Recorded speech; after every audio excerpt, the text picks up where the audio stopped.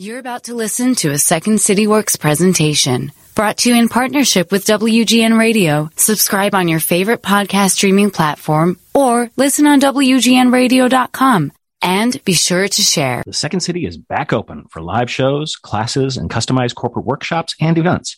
But we also have all those things available in virtual formats. For more information, go to secondcity.com. The Second City is excited to work with Amazon as part of their new and exciting app called AMP. AMP is a home where anyone can create live radio-style shows alongside some of the biggest names in the entertainment industry, including ours. Join the Second City live every Thursday at 5 p.m. Central Time for our show, Second City Public Radio. SCPR is an interactive weekly lampoon of all things public radio. Each week, our host and an ever-expanding panel of Second City characters open up the lines to listeners from around the U.S. to ask questions and offer us opinions on a slew of wide-reaching subjects. Download the app, and don't forget to tune in, AMP, Thursdays at 5 p.m. Central Time. Today's podcast is with Catherine Finney, who is the managing partner of Genius Guild, a $20 million venture fund and studio that invests in amazing Black founders. She is a serial entrepreneur, and she's written a new book. It's called Build the Damn Thing: How to Start a Successful Business If You're Not a Rich White Guy. Enjoy the pod.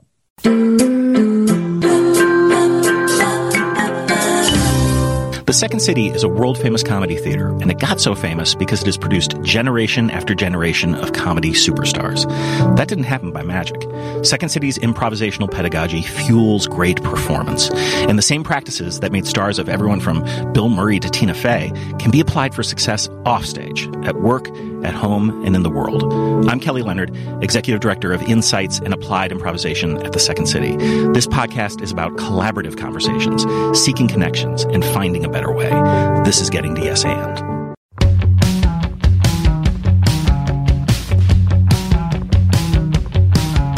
Days can't be counted by the money spent. Today was just another better left unsaid. Days can't be counted by the time till rent. Tomorrow's just another like the one that comes next. The corner of the highway that leads to the job, at the desk by the boss with the elegant watch. The tick of the clock and the tick of the clock mark the moments till the ticking stops. Catherine Finney, welcome to the show. Thank you for having me.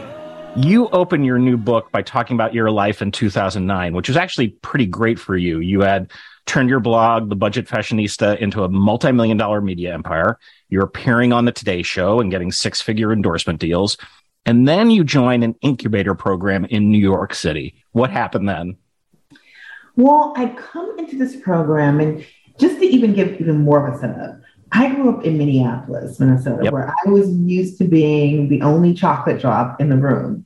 So it wasn't a problem with that. And I also came up in tech. My father was in tech. And so I knew the space. I knew what I was coming into. But I entered into this incubator program where there were about 45 participants, 4 women, and 1 person who had a dark tan, myself. And was met with something I had never been met with in my life before, which was people not just having low expectations, having no expectations of me.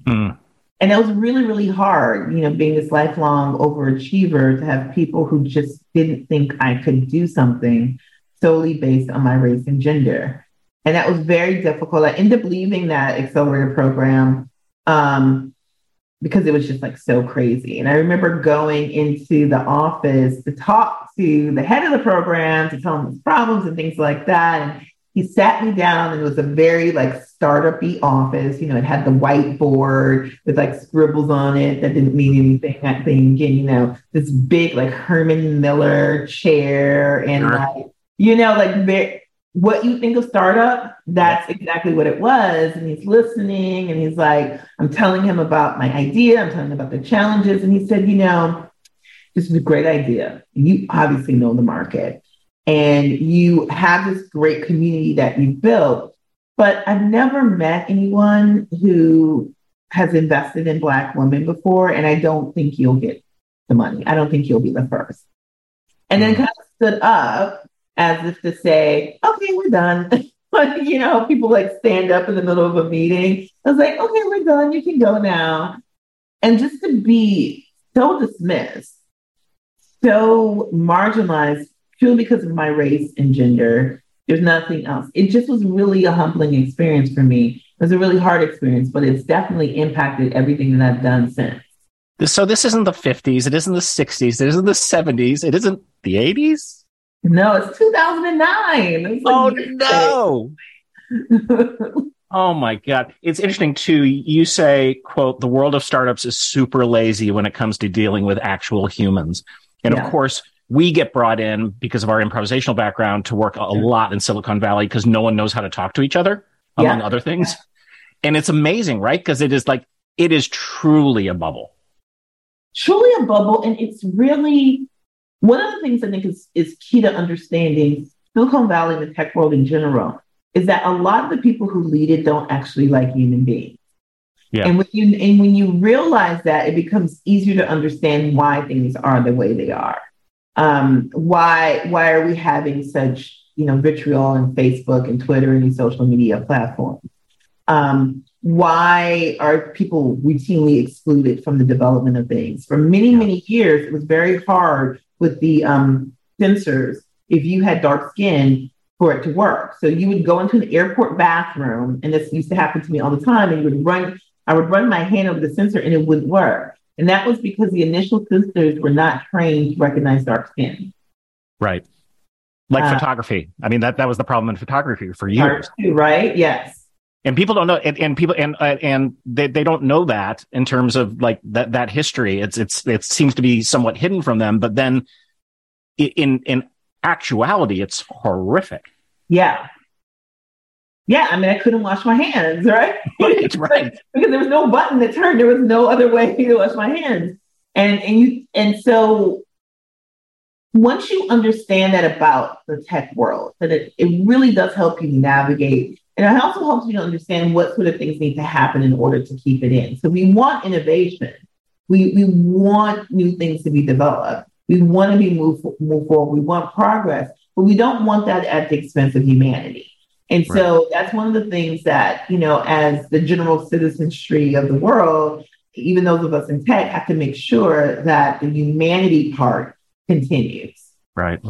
So I'm married to a Minnesota girl, St. Paul. And then you studied at Yale to be an epidemiologist. Yes. Like, this seems like this is different.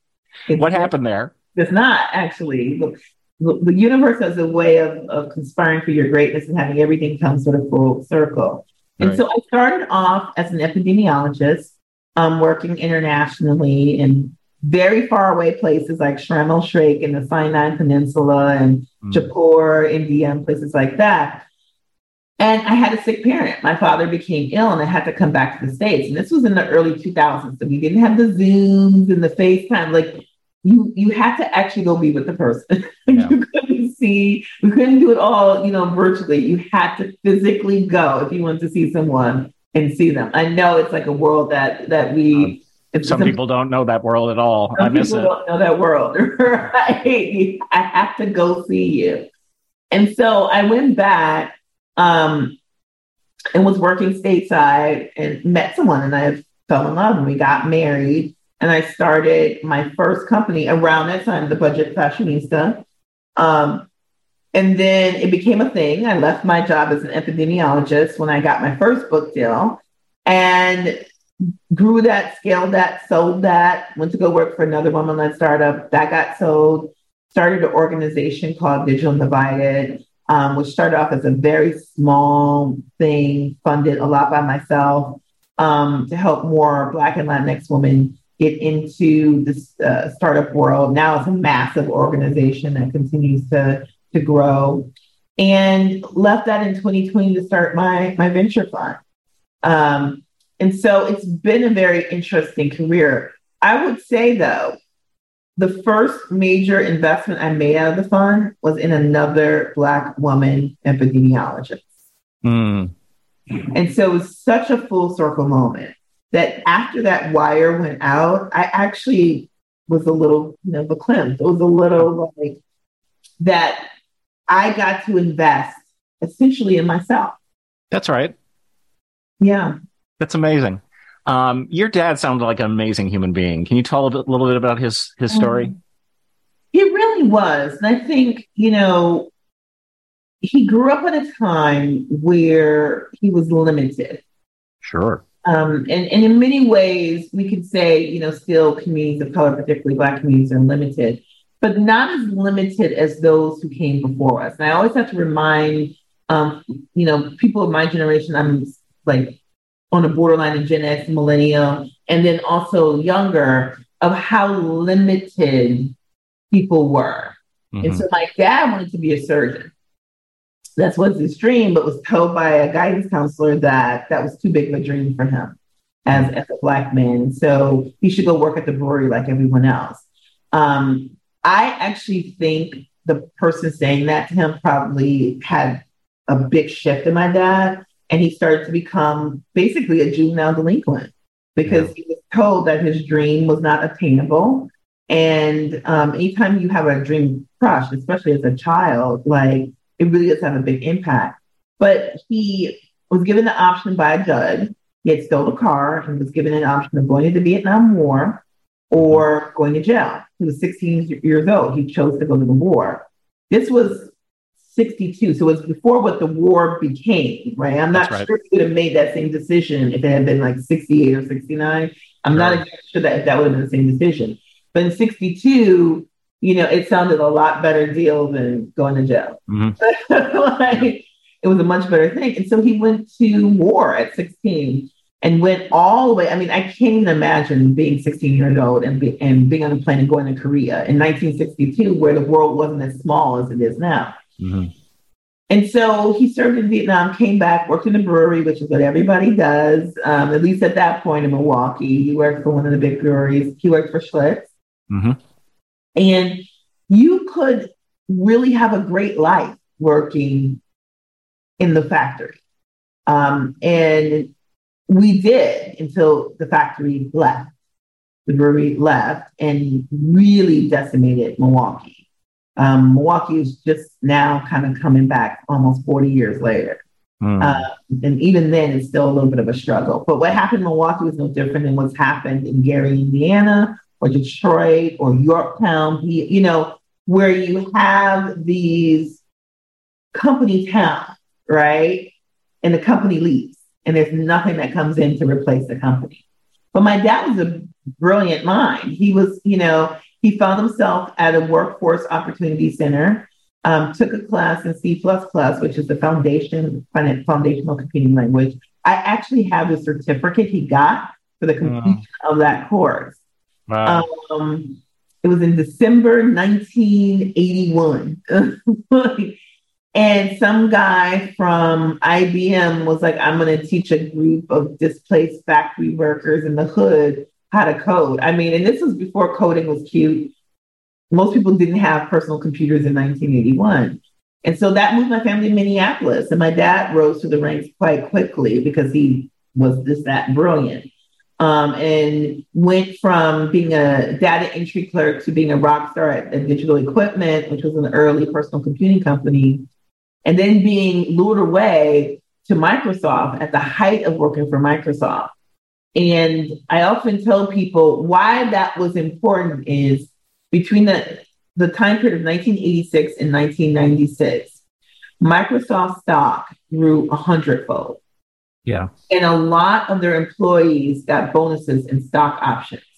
And so as a result, by 2000, Microsoft had created over 12,000 millionaires.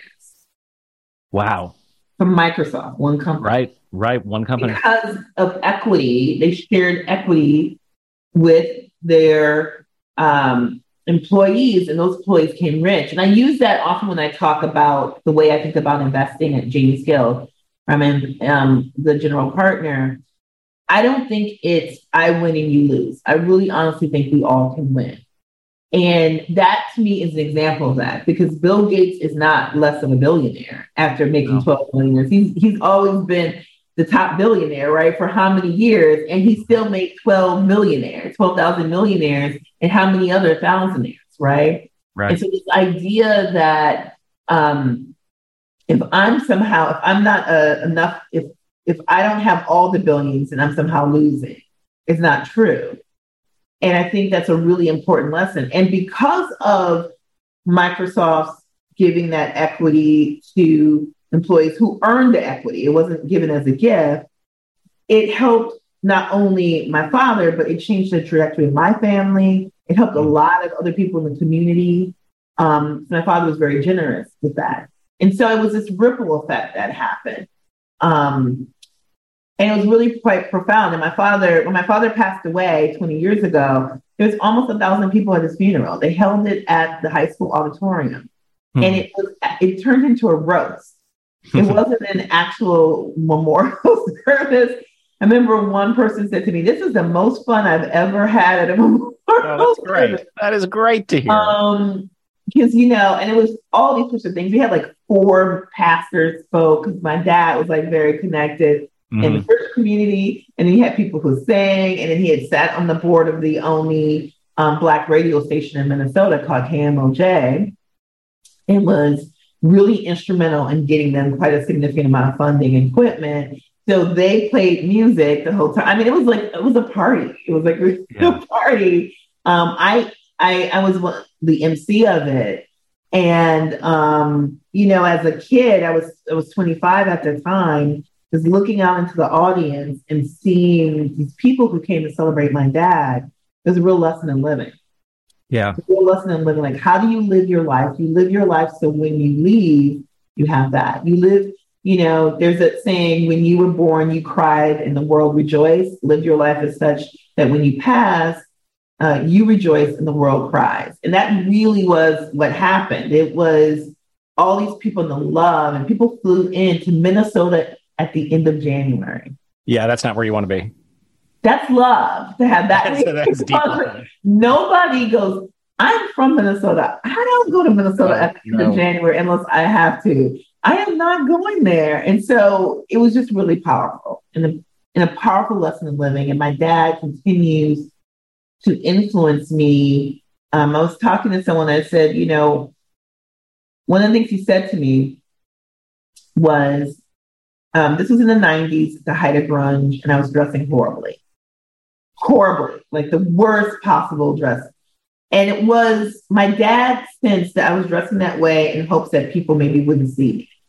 That could make me shrink back. And he said, Catherine, you're a big girl with a very big personality. I'm 5'10", almost 5'11".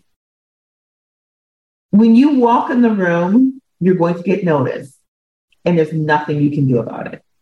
People are going to notice you. You just are noticeable, like you are. People are going to turn and they're going to look.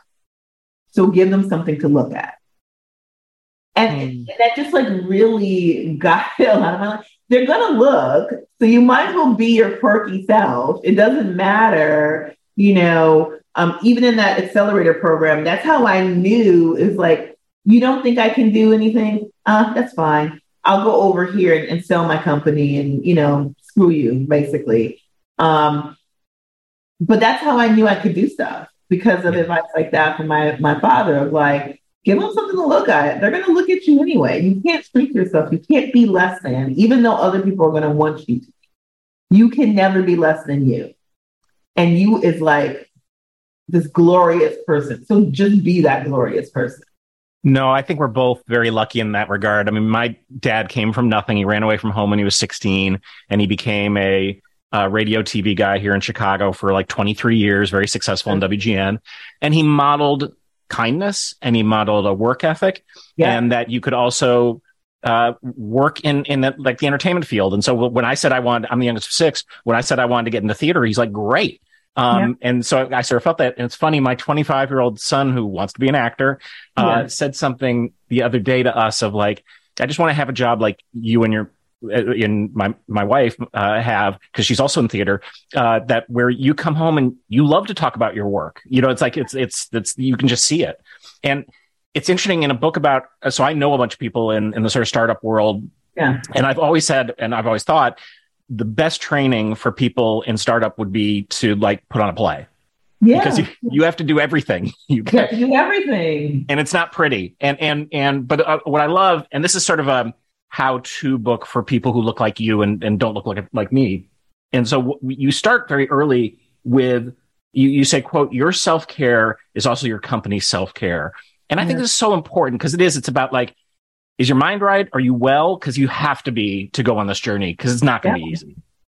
Yeah. I mean, it really is, entrepreneurship is irrational. Right. It is. There is much easier ways to get money than being an entrepreneur. And so you're not being an entrepreneur for money. You are an entrepreneur because you want a creative life in which you can control. And entrepreneurship gives you the ability to do that. Yeah. And so in order to maintain that, you have to make sure your mental health is great, is solid, and to spend some time with that. And I don't think we really talk about that enough. And we never talked about that in terms of entrepreneurship until recently. Another thing I will highlight is that this book, one of the things that's been interesting in this book is how many successful white guys like this book. The rich white guy. One of them, the people who endorsed the book is Steve Case, who's the founder of AOL, right? So he's like he's a grand poobah of rich white guys. Sure. And one of the things he said to me, as he's an active investor, runs an investment fund called Revolution, and has invested in a number of startups led by people of color. And he said, I would say things, but because it's me saying it, it wasn't heard in a certain way. And in this book, you're saying the same thing, but you're saying it in a way that people can hear it. Yeah. And so that was really great. Like I can give them this book and its context now for people understanding why I'm saying what I'm saying. And I was like, great. So now you can buy 10,000 books. But but I think this idea of, we all are on this journey. And there's only, 1,000 men that are probably considered, super successful, rich white guys in the United States at least. And so, and all the rest of us are builders. We all have to build, whether we have to build networks because we didn't come from families with money, or even build networks because we come from outside the coast. That's a thing very much in startup space. Or we have to build foundations because we're the only people in our family with money, or we come from communities in which people discard us because of our identity, and we have to figure out a way to build bridges with people who may not see a bridge to be built. And this book is really for us, and like, how do you actually do it? And I never read a book that talked about these sort of things. How do you deal with being a mom and being an entrepreneur and being a leader and the expectations people have of you? And many times as women, even in our own businesses, we have to fight for people not to put us in the motherhood role. As I said to someone once, I'm not your mother, I'm your boss. Like, I'm like the things that you're saying, I get it and I can sympathize as one human being to another. But I'm not here to fix that for you. That's maybe what your mom would do. And I'm not in that role. I'm here to maybe mentor you, give you some advice on what you can do, but I'm not in that. But how do you navigate that as a woman? And as a woman leader, we often find ourselves put in these sort of positions where people have that sort of expectation. So really writing this book was for everyone who's like, I'm trying to build something and I can get these little tidbits from these books, which are great. But I also have some other stuff that no one's ever talked about. Well, and I think too, because you talk a lot about your struggles, and I know we work a lot in the science community, and there's really good science around the fact that the most effective leaders share their struggles, and that their people can sort of see the hardships. And that's the thing I like, because there's really practical advice, and there's also these stories, and those stories have a kind of power and a kind of a humanity that you don't see often in this field. One of the things, I just recently got a divorce, and a friend told me, when you get your divorce, take a trip by yourself. Mm-hmm. Just you. Mostly because you need to be with yourself for a minute, right? And I was really nervous about doing that. I did that this summer. I went to Europe. Very, very nervous about like, could I possibly take a month off? Like, could I mean, the thought of it, I even have anxiety, even though it's over. I have anxiety now talking about taking a month off. Okay. And my team was like, go. go.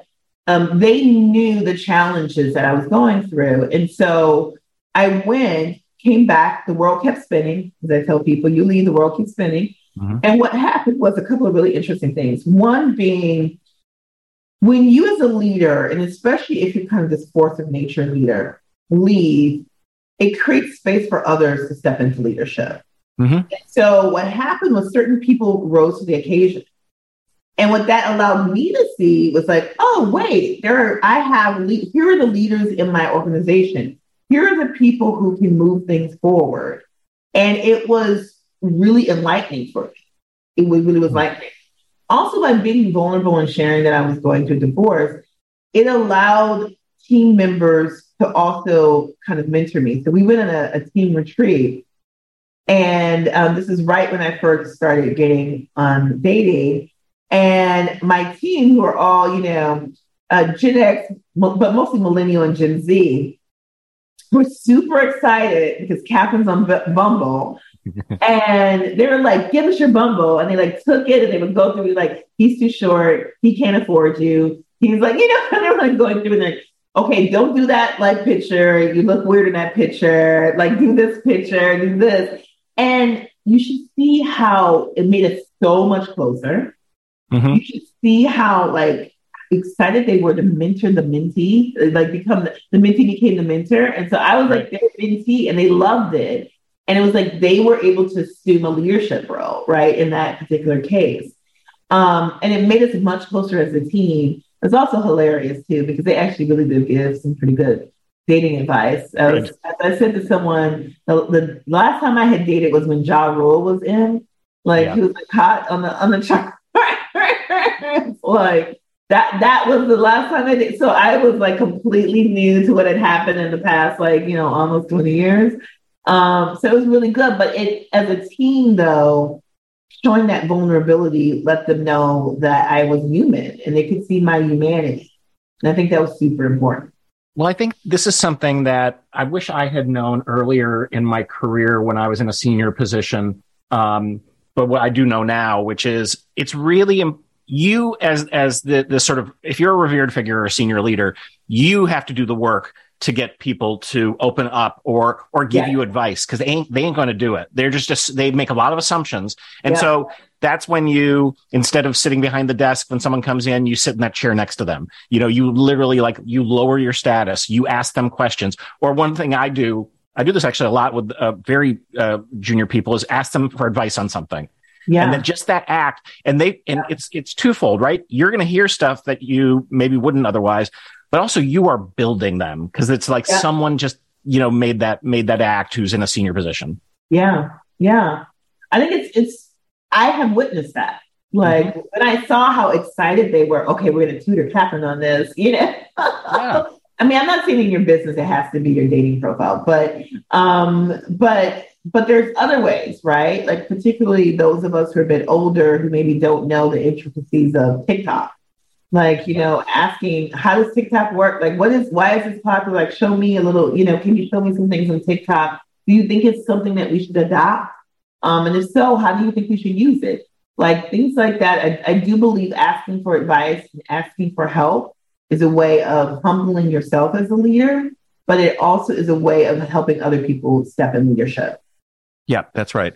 So one of the things in our field that we do from the very beginning in improv classes is get people comfortable with failure. This is just, it's vital, because if you're making this up, like without a script, you're going to get it wrong most of the time. And when you become more comfortable with that, you're shortening the road, right? You're making it so like, oh no, I can do this successfully, or I can get to a place where I can do it successfully. And that's the same for you in that field, right? You have to be wise about it though, because you just can't keep failing. You got to figure out these little short. Yeah. So talk to us a little bit about how that works. Failure is a part of the journey. It's a necessary part. In fact, you should try to fail quickly. You really should. I think though, when you are, again, marginalized, a person of color, we don't get to own our failure. A lot of people were talking about Adam Newman, right? The former CEO of WeWork, who got $350 million. for a company that doesn't exist yet. And how even despite his, or in spite of his, ethical challenges, his mismanagement, all of that, he still got to start over again with $350 million. Mm-hmm. Those of us who are marginalized don't get that same opportunity. Nope. And true equality is going to come when we do. I mean, I always think of, Chris Rock, like paraphrasing him, he says, we've made it when we can be mediocre too. Right. And still succeed. And how he said, like, I'm like a star celebrity and I live next to a dentist. Like how, like, as a Black person, I had to be Chris Rock, globally known, like, multimillionaire. And the guy next to me got to be a dentist and live, and I'm sure the person wasn't just a dentist. There was probably an orthodontic surgeon, but even that, like, still, like, and so I think, we don't get to fail. Our failure is often fatal. Yeah. Like, we don't get to come back, and we don't get that runway. I mean, oh God, I forgot her last name. Elizabeth, the woman who's the founder of Theranos, right? Yeah. This is the perfect example. Made mistakes, made bigger. Her mistakes were made bigger, mostly because she was a woman. And she's trying to make a comeback and start over. And we're not seeing $350 million checks being written to her. No. And so I think, one of the things I talk about in the book is that, particularly as marginalized folks, builders is what I call us, we have to get comfortable with failure, because we're going to probably fail a little bit more than others, because we don't have the same resources. And that's okay. And that everybody who's ever succeeded has failed. Beyonce has failed. In the book, I tell the story of how she lost on not Glam Search, which was called Star Search with Ed McMahon. I'm still dating myself. I don't even know that's a deep cut. Under 40 knows who Ed McMahon was. But Star Search, and she goes on Star Search, and they lose to like a heavy metal band, right? That no one knows and probably has heard from since. And 12-year-old Beyonce could have been like, I'm done. I don't need to do this. But instead, they went back to the drawing board, worked really hard, got a lot of rejection before their first single, which was written about all the rejection that they got, called No, No, No, No, No, right? Like, and so, and then of course, we now know who Beyonce, the queen bee goddess, is. But she felt very publicly too, right? Yeah. On TV in front of a national audience, and took that and still built. Yeah, that's amazing. In a moment, I'm going to ask you for a yes and story, but before we do that, I want to talk a little bit about people's ideas that they come with. And so I had a playwriting teacher once who said to me, if you can't tell me your play in one sentence, you don't have a play, which I find very useful in terms of other things. You write in the book, quote, if customers aren't willing to pay a premium for your product, then what you're building isn't a company, it's a hobby, end quote. Yes.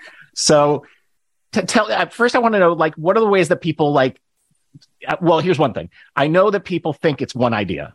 And I say in our field, it's like, you need 1,000 ideas. Yeah. Don't, if you hold on that thing so tightly, it's never going to happen. So how else have you seen people sort of get that wrong? Yeah. It can be one idea altered 1 million times. Yeah, sure. Right. And so the point is not to come with this idea and be inflexible. It's to test and test and test and test that idea until you get to the right point. And I think a lot of people they don't understand that. I think too, people get so protective of their ideas. They want to, copyright it and trademark it. And I always tell people, do not waste money trademarking your idea. Now, the actual creative content property, that's a different thing. I'm just thinking about this idea that's like out there in the ether. And mostly because unless you are a billionaire, it's virtually impossible to defend. Mm-hmm. It is really expensive to defend a trademark case. So unless you're prepared to spend thousands, maybe even millions of dollars, then let that go. Focus on execution. Focus on executing it the best. And that's really where we see ideas become sticky, is what we like to call them, when we see people with traction. If you're building something and no one wants to buy it, it is a hobby. Yeah. If you're building something and the only people who are buying it are your friends and family, it's a hobby. If you're building something and nobody wants to pay the price that you need to sell it at in order to get a profit, I'm not talking about a crazy profit, but a profit enough for you to cover your time, your salary, all those, your staff, everyone, it's a hobby. And I know that's really hard sometimes for people to hear, but that is true. It is not a market. You're not building a market-based product. You're not building a product that will exist in the market. And so it's really important to understand that. It's really important to find out, will people pay what I need them to pay for this item I'm making before I get too far down the road? Yeah, and I think too, another similarity between sort of startup and theater is that idea of different models, small models, tiny bets. Let's try it out. Let's prototype whatever we have. You can do it in a black box theater, or famous stand-ups go to small clubs to test out their stuff before they take it, big, to make sure that it's hitting. Because if it's not, no one's going to buy a ticket. No one's going to buy the thing, or no one's going to buy a ticket. Yeah. Yeah. So we always end the podcast by asking our guest for a yes and story. So do you have one for us?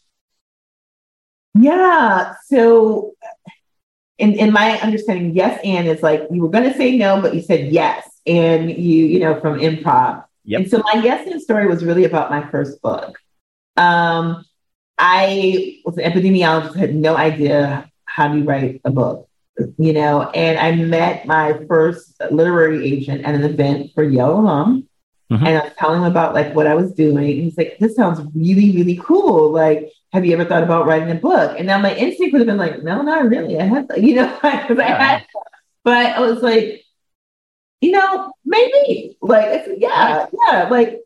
And then the and was, and how do you do it? Yes. Okay. So now what do I do? I have no, how do I do it? Because I had no clue how to write a book. And, saying yes to that one thing led to all these other things. I mean, the trickle effect, the ripple effect of that yes is quite significant. I love it. The book is called Build the Damn Thing, How to Start a Successful Business If You're Not a Rich White Guy. Catherine Finney, thank you for coming on the show. Thank you. Getting the Yes And podcast is produced by The Second City and WGN Radio. We are supported at The Second City by Mike Farinaccio and Colleen Fahey.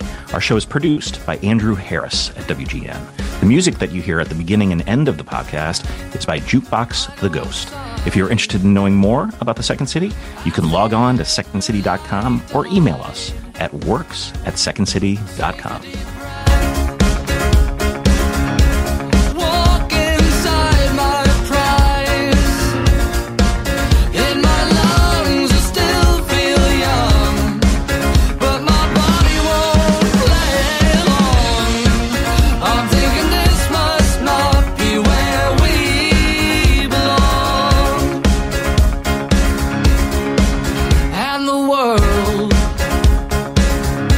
Split into from